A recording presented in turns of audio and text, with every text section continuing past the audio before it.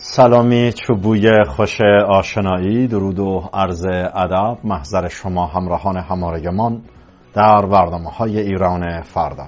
درودی ویژه تر دارم طبق معمول تمامی شبها محضر یکایک شما مشتاقان آگاهی و دانایی در برنامه شامگاهی صفحه 1.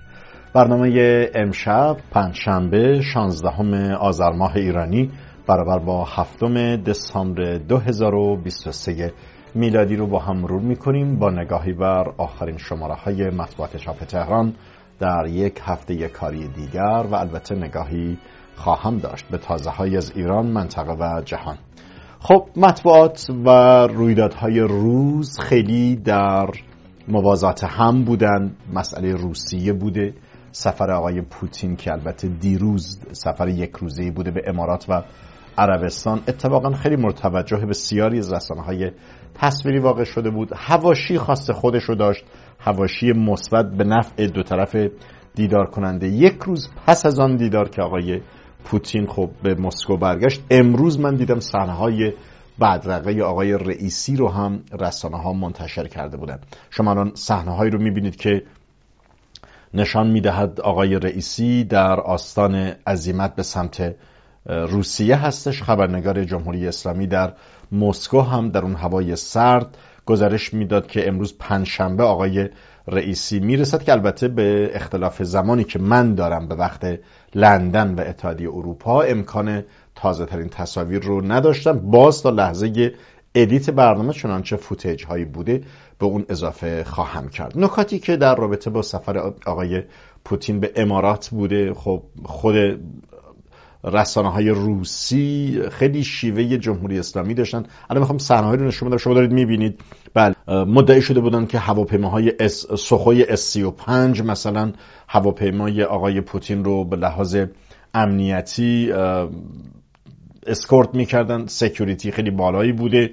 بسیاری از اول اینکه نشانه این بوده که اصلا این شخص به عنوان یک متجاوز رهزن با بهره‌گیری از این مدل تبلیغات نمایشی به تعبیری تأمین امنیت برای خودش، خب اون جایگاه متزلزل و در تعقیب بودن رو به اذهان می آورد، چه پوتین باشه، چه آقای خامنه‌ای باشه، چه دیگر خودکامگانی باشن که با اینها همسویی و همدستی دارن، متجاوز آشکارن. علی ای حال این بحث من نیستش.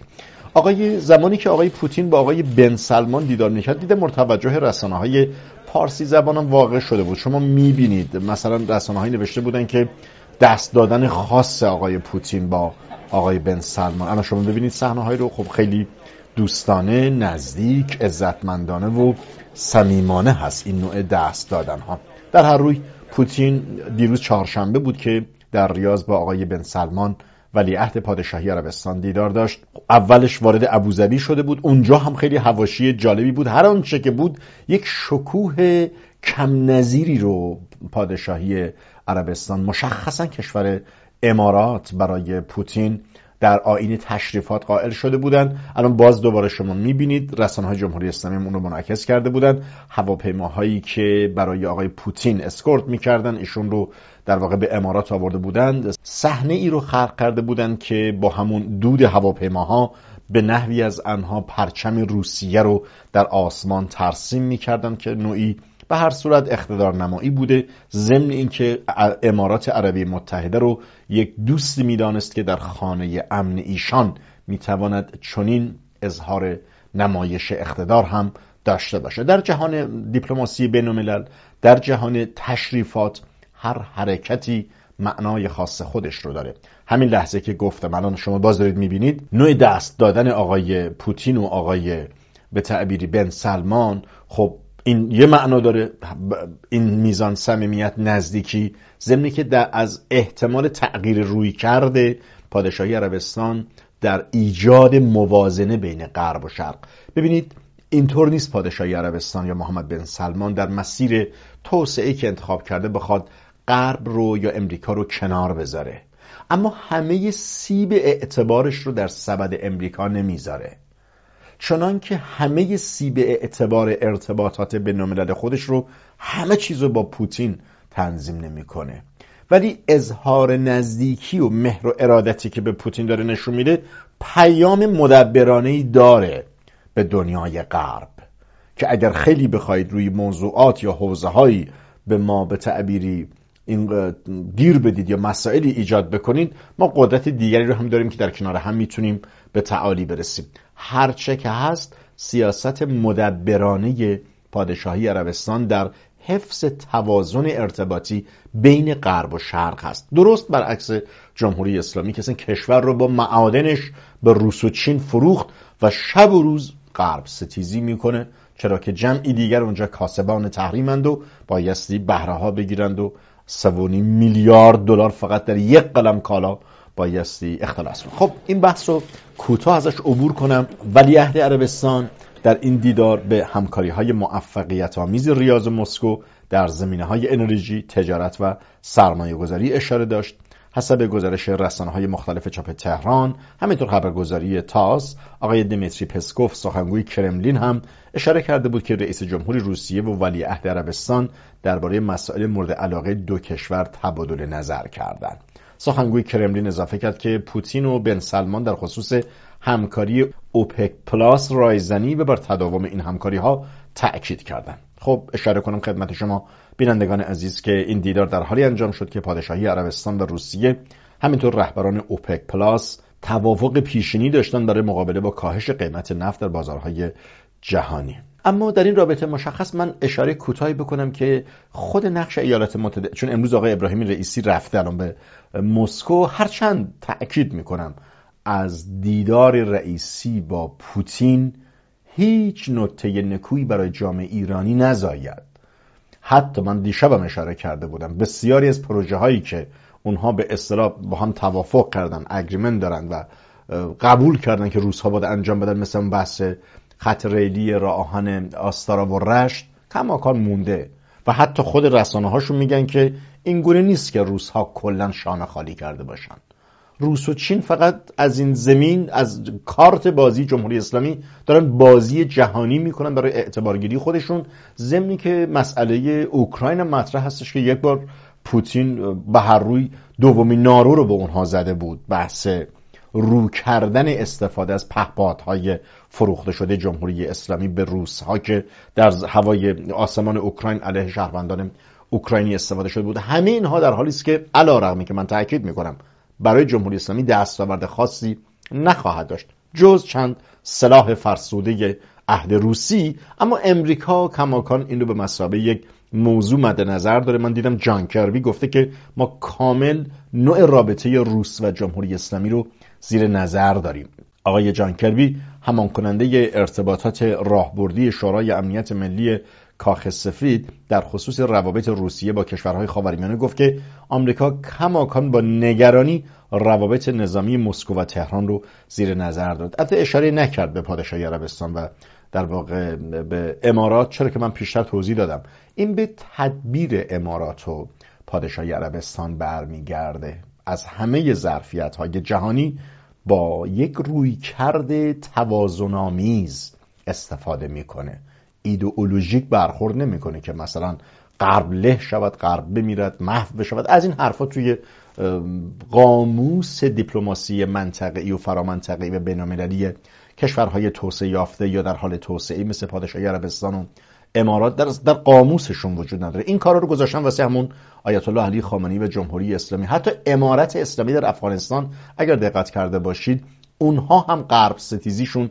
خیلی تعدیل شده و منطقی شده، چرا که میدونن بایستی همه ظرفیت‌های جهانی رو استفاده کنن. فقط جمهوری اسلامی که همون گونه که اشاره کردم همه گونه اعتبار و ارتباط رو با روس و چین داره برقرار میکنه. حالا کره شمالی خیلی قدرت نداره که به اینها یک نمی پس بده و علاوه کره شمالی هم به عنوان یکی از شریک‌های استراتژیک قراردادها می‌بستن. در هر صورت فقط جمهوری اسلامی هست که این مدل یکسویه و یک جانبه گرایی رو در پیش گرفته. جان کربی در پاسخ به این پرسش که آیا واشنگتن نگران سفر رئیس جمهوری روسیه به کشورهای دوست امریکا چون عربستان نیست، گفت که پوتین عادت‌های خاص خود رو برای سفر دارد. اما آنچه که میتوانم اضافه کنم این است که ما به نظارت بر روابط دفاعی در حال گسترش و نگران کننده بین ایران و روسیه ادامه میدهیم. بسیار هوشمندانه پاسخ داد. به درستی همون نکاتی رو که این جانب گفته بودم. پوتین عادتهای خاص خودش رو داره. یک روزی با یک مقام ژاپنی دیدار میکنه، با سگ خودش در اتاقی که اصلا برخلاف آینه با یک جوری نشانه به تعبیری تهاجم اقتدار بوده. یک روزی هم با اسکورت شدن سخو S-35 که بگه که عالم و آدم تحت ید من هستن.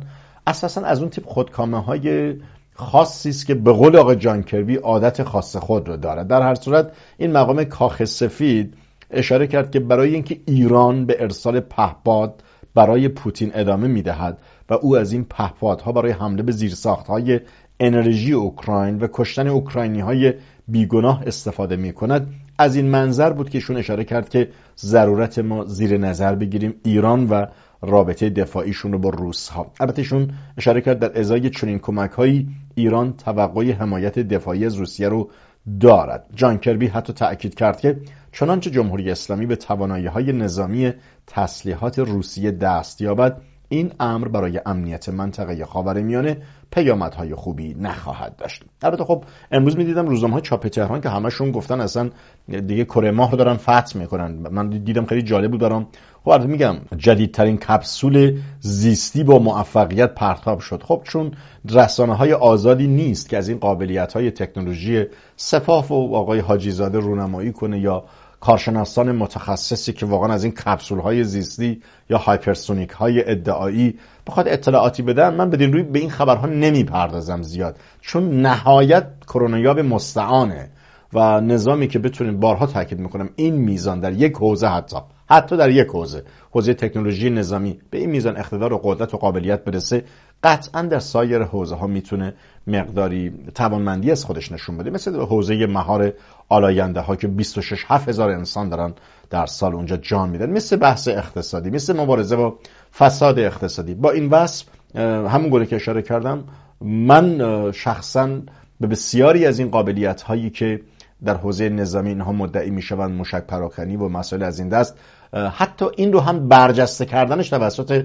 رسانه‌های غربی هم با یک اهداف دیگر صورت میگیره. خلاصه دنیای چانه‌زنی و امتیازخواهی و امتیازگیری است. اتفاقا جمهوری اسلامی هم خب خیلی برای نمایش اقتدار پوشالی خودش به نهله هاشون بدش نمیاد که از سوی غرب متصف بشه به توانمندی در حوزه نظامی که امریکای جهان مثلا بخواد مهارش کنه. بازی های رسانه‌ای نهفته در بطن این فعل و انفعالات از اون تیپ مسائل و بازی هایی است که به هر صورت زمانی میتوان به اطلاعات دقیق‌تر و مطلوب‌تر دست یافت. گفتم رسانه آزاد، نظارت آزاد و روزنامه‌نگار مستقل بتونه اینها رو راستی آزمایی کنه.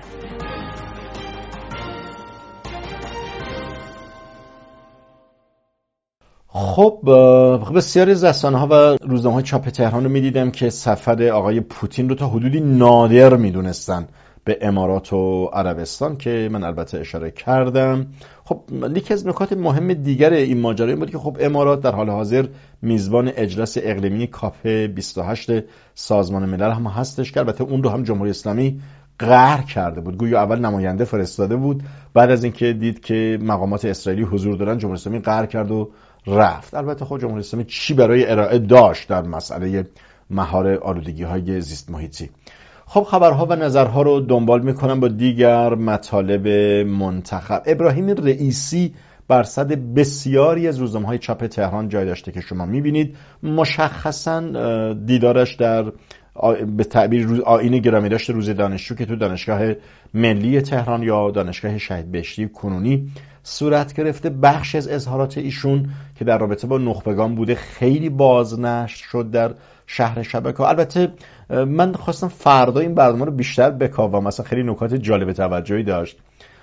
خب الان شما دارید میبینید، من گوشه هایی از اونها رو میخوام نشون بدم. زمانی که صحبت میکنم نشان میدم، چرا که فرصت زیادی ندارم بخوام صحبت رو به تعبیری قطع کنم و فقط اون صحنه ها رو نشون بدم.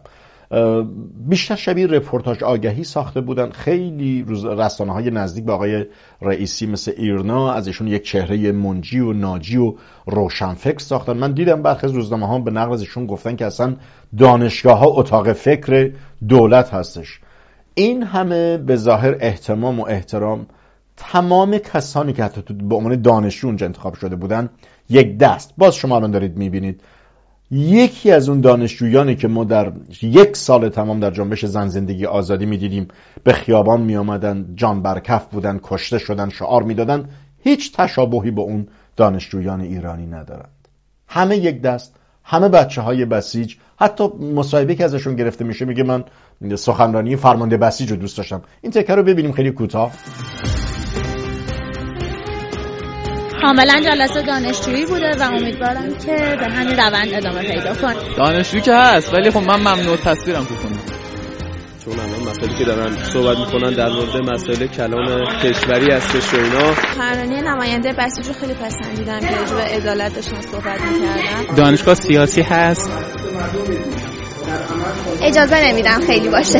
خب داریم تحلیل میکنیم گوشه های از اظهارات آقای ابراهیمی رئیسی رو در دانشگاه شهید بهشتی یا دانشگاه ملی به مناسبت روز دانشجو 16 آذر. البته خودشون الان تو مسکو هستن، مباحث کرملینی و پوتینی رو دارن در ماجراهای غزه، چرا که تأکید کرده که اصلا داره میره برای حل ماجرای غزه. نمیدونه که اصل موضوع غزه از منظر نشانه شناسی یه بخشش خود اصل فتنه و گرد و غبار از کرملین به پا خواسته. این حالا رئیسی میخواد بره با آقای مثلا پوتین صحبت کنه که مسئله غزه رو حل کنن. خب واقعا یا خودباوری نارسیسیست، خودشیفتگی بیمارگونه هست، یا به هر صورت گفتم برای اقناع و اقوای برخی از طبقات فرمانبر داخل هستش. علا ای حالن همون گونه که دیدید آقای رئیسی از دانشجو و اتاق فکر و مسائل از این دست صحبت کرده. همه اینها در حالی است که ما شاهد این بودیم که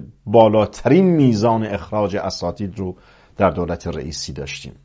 حتی روزنامه اعتماد به یاد دارم فکر کنم 19 شهریور ماه بوده که حتی فهرستی از 52 استاد اخراج شده از دانشگاه‌های ایران رو صریحاً منتشر کرده بود که نشان میداد موج اخیر اخراج استادان دانشگاه از ابتدای دولت ابراهیم رئیسی در سال 1400 آغاز شده بود. تمامی این فسادها و رسوایی‌ها که من دارم اشاره میکنم از دولت خود آقای رئیسی آغاز شده. بحث چای هم همینطور بوده. ولی خب اینها سعی دارن که الان که گفتن که اصلا تورم و فساد بسترش، خب قبلا میگفتن دولت روحانی بوده. حتی دیدم برخی از کاربران در شهر شبکه‌ها به تمسخر میگفتن که نه، بعد الان برگردوندن میگن بسترش در دولت پهلوی بوده. کاربران میگفتن که اصلا به دولت مادها و اشکانیان و هخامنشیان هم این رو بکشونید. صحنه‌های حضور آقای رئیسی رو در دانشگاه می‌بینیم که یک دست دانشجویانی همسو با ارزش‌های نظام حاکم انتخاب شده بودند و ایشون در رابطه با چای هم یک اظهار موضع خیلی تندی کرده بود و بسیاری از روزنامه‌ها اون رو برجسته کرده بودن. ایشون مدعی شده که اصلا من بودم و دولت ما خودش پیش قدم شده. این گوشه رو ببینیم. من تایم رو مدیریت کوتاهی بکنم. آره این گوشه رو ببینیم.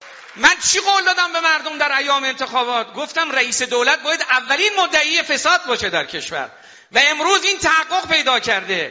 نه بنده، نه فقط وزرا، بلکه همه کسانی که به نام دولت کار میکنن باید نسبت به فساد حساسیت داشته باشن. همین گزارش اخیرم که شنیدید این رو خود دولت پیش قدم شد، شناسایی خود دولت کرد، پیگیری خود دولت کرد، افراد دستاندرکان خود دولت عزل کرد و خود دولت به دست دستگاه قضایی سپرد. همه اقدامات توسط دولت انجام شد. انشاءالله در دستگاه قضایی هم افراد متخلف مجازات بشه. خب با گوشه دیگری از اظهارات آقای ابراهیمی رئیسی رو می‌دیدیم در جمع دانشجویان که اشاره کردم. روزنامه‌های چاپ تهران به تبلیغات وسیع حول این موضوع پرداخته بودند. از آنجایی که اصل این فساد بزرگ سیستماتیک، فساد سیستمی که وقتی ما تأکید می‌کنیم یعنی مجموعه ای از مدیران میانبخشی ساختار سیاسی جمهوری اسلامی، از کارشناس تا مدیر میانی تا بالاترین مقام نظام، همه نوعی تسهیل و تسریع کردن، بسترسازی کردن که چنین فسادهایی صورت بگیره. بخشی از این پولها، بخشی از این اعتبارات در یک فضاهایی که اساساً مربوط به جامعه ایرانی نیست بایستی خرج بشه، چون عناوین هزینه کرد در پارلمان تعریف شده نیست، به شیوه های غیر متعارف با مداخله اراده مقامات و مجامع بالادستی این مسیر طی میشه. اتفاقا من دیدم آقای حاجی زادم در رابطه با موشک هم و اخذ اعتبار همینجوری میگفت من رفتم پیش آقا اینجوری صحبت کردم ایشون اینقدر داد. در مسئله خود کمک به نیروهای مقاومتی و نیابتی هم این مطلب به دفعات مطرح شده که بحث کمک و مساعدت چمدانی 400 میلیون دلاری که مطرح شده بود. یعنی شیوه های خرج کرده غیر متعارف، غیر سنددار و هزینه کردهای بدون اسناد همیشه در جمهوری اسلامی بوده، چرا که رویکرد آقای خامنه‌ای هم در موارد مشابه با عبارت کشش ندهید نشانگر آن هست که اراده ایشان هم در بستر و رشد این فساد بی تأثیر نیست. علی حال آقای رئیسی در این نشست دانشجویی با تأکید گفت که اصلا خود ما پیشگام شدیم و ما برخورد کردیم و خیلی تلاش میکنن همونطوری گفتم بخشش رو به سال 98 بگذرونن. اصلا در 98 این چیزی که اینها میگن فسادی صورت نگرفته. بله تأکید میکنم اصل داشتن دلارهای چندگانه، دلار دولتی، ارز نیمایی، ارز جهانگیری که به هر کدام از این ارزها در اون مقطع با اون بحرانی که وجود داشت تشخیص داده شده که مثلا برای ورود کالاهای پایه‌ای و اساسی یک دلار دیگری باشه، مثلا ارز نیمایی که بتوان با قیمت مناسب تر برخی از کالاهای الزامی جامعه رو وارد کرد. اینجا بستر فساد در خود 1400 به این سو، یعنی با آمدن آقای رئیسی مدیران میانی ایشون این فساد رو دامن زدن. بودن ارز و داشتن ارز تفکیکی از این که نشان از یک اقتصاد بیمار هست جای خودش محفوظه، اما اراده فساد در دولت رئیسی صورت گرفته و الان بسیار دارن تلاش رو به تعبیر نمایش میدهند که به نحوی زنها ما همه چیزمون خوب بوده و مشکل خاصی نداشتیم. من وقت زیادی ندارم، تنها مطلبی رو که میتونم اشاره کنم 2 مطلبه. یکی بحث آقای تتلو بوده که خیلی از روزنامه‌هامون پرداخته بودن، دیگه بیش از این ارزش خبری نداره. خب منم دیشب پرداخته بودم، روزنامه اعتمادم امروزمون پرداخته بود، باز در برنامه فردا شب شاید اون بپردازم. یکم بحث در واقع الان میبینم 2 تا از روزنامه‌ها با اون کار کرده بودن. گروگانگیری آرش توسط اعراب در خلیج فارس. جمهوری اسلامی هم گفته که ایران ادعاهای واهی سران شورای همکاری خلیج فارس در مورد جزایر سگانه و میدان گازی آرش رو رد کرد. میدان گازی آرش ماجرایی است که اون هم بایستی برنامه مستقل به تعبیری تفسیر بشه. خیلی کوتاه کلام بگم این که به علت ضعف مستمر نظام مرکزی جمهوری اسلامی و بحران مشروعیتی که داره، اون متد حمایت همه جانبه از قلمرو سرزمینی و داشته ها و منابع عملا برای جمهوری اسلامی سخت شده. چرا که من دیدم بیانیه‌ای که آقای کنعانی در رابطه با مسئله میدان گازی آرش صادر کرده بود، یک بیانیه بسیار التماسگونه و در واقع غیر نتیجه بخش بوده که طبیعتا روزنامه‌های از این دست حق دارن گلایه داشته باشن که جمهوری اسلامی امکان تعامل مطلوب رو در احقاق حق سرزمینی با کشورهای همسایه عملا ندارد. و با این مطلب وقت برنامه امشب من در همین مقال و مجال به پایان میرسیم. تا درودی دوباره در شامگاهی دیگر و با تازه‌هایی از هر روز ایران در ایران فردا. بامداد روشن، آسمان آبی. بدرود.